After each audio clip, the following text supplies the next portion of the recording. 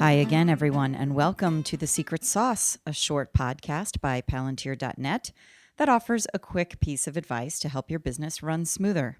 I'm Allison Manley, an account manager here, and today's advice comes from one of our designers, Michelle-Ann Lee, who is going to talk about web fonts. Hello, my name is Michelle-Ann, and I am a designer here at Palantir. Today, I'm going to talk to you about web fonts.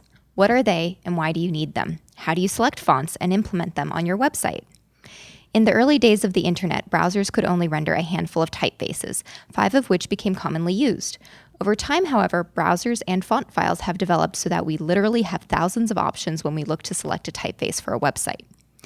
But first of all, what exactly is a web font?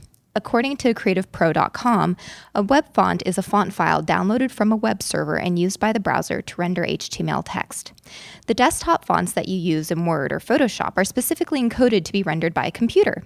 Desktop fonts come in the following file types: TrueType, PostScript, and OpenType.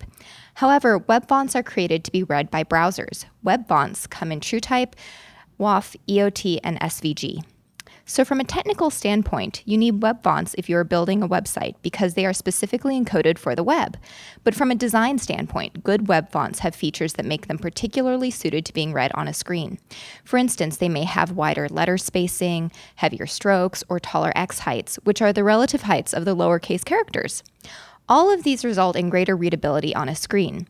Users don't spend a lot of time on each web page, so making smart design decisions is critical in ensuring that your content reaches its audience.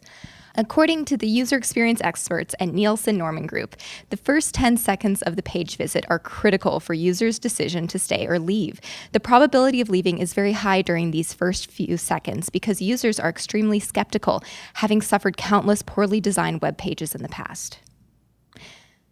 Now that we know what web fonts are and why you need them, let's talk about the financial and technical considerations behind selecting the right fonts.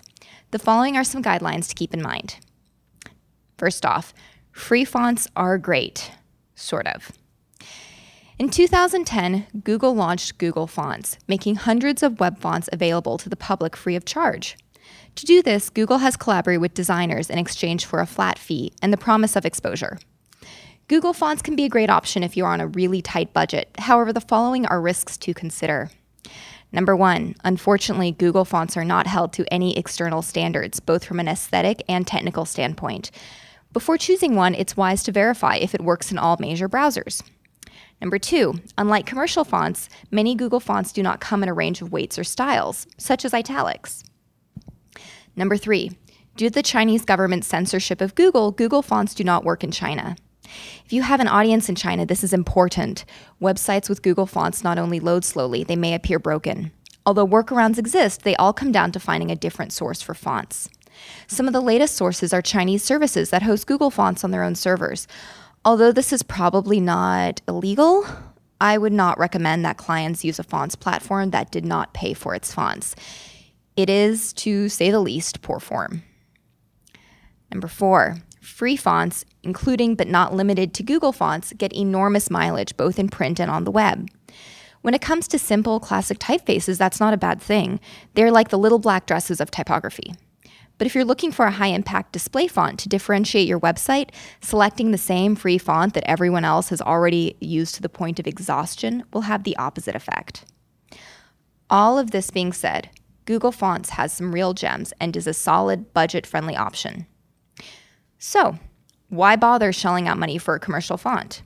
You should purchase a commercial font when the following are your priorities. Number 1, quality. Commercial fonts are held to high technical and aesthetic standards. The best typeface foundries put an incredible amount of thought and detail into their work and can answer questions about browser compatibility, usage scenarios, and the history behind each typeface. Number 2, brand consistency. If you have an existing brand that includes typefaces for print materials, it's worth it to purchase the corresponding web fonts. In the event that you are just starting to establish your brand, now is a good time to ask if the typefaces you like have print and web equivalents, and to determine how well these potential typefaces work in both kinds of media. When purchasing a commercial font, it is important to read the licensing agreement. Font designers and retailers place constraints on the scope of a font's usage in order to protect the value of their product. So, at this point, you've picked your fonts and you're ready to start using them on your website. How does that work? One option is to use a hosting service for your fonts, which means that your font files will reside on the server of the company from which you obtain them, and your website will load those files. For commercial fonts, hosting is a subscription-based service. The advantages of this are, number 1, implementing the fonts on your website is as easy as adding a single line of code. Number 2, web fonts get updated as the internet changes and grows. With the hosting service, your provider can push the latest versions of the font files to the cloud server, and they will be automatically loaded onto your website. Number 3, you don't need to keep track of the font files. Number 4, hosting services offer some great bargains. For instance, Typekit is a hosting service that is bundled into the Adobe Creative Cloud package. For no additional cost, this includes unlimited web font usage for up to 500,000 page views. All of that being said, Typekit isn't really a bargain if you don't need Adobe Creative Cloud to begin with. Self-hosting is another option. Self-hosting means that the font files exist on your server. The main advantage of self-hosting is the ability to subset fonts. This means editing the files to remove unneeded characters. Subsetting results in smaller file sizes, speeding up the load time of your website. In summation, web fonts are an important component in creating a website because they are specifically designed and encoded for the web. In selecting fonts, both financial and technical considerations should be taken into account. Once you've determined your fonts, you can choose to use a hosting service or to self-host. Even when we're not conscious of it, typography is a huge part of the web. I hope this talk will contribute to making the web a more beautiful and user-friendly place. Thank you. Thanks for listening to this week's Secret Sauce. For more great knowledge, visit our website at palantir.net or follow us on Twitter at Palantir. Have a great day.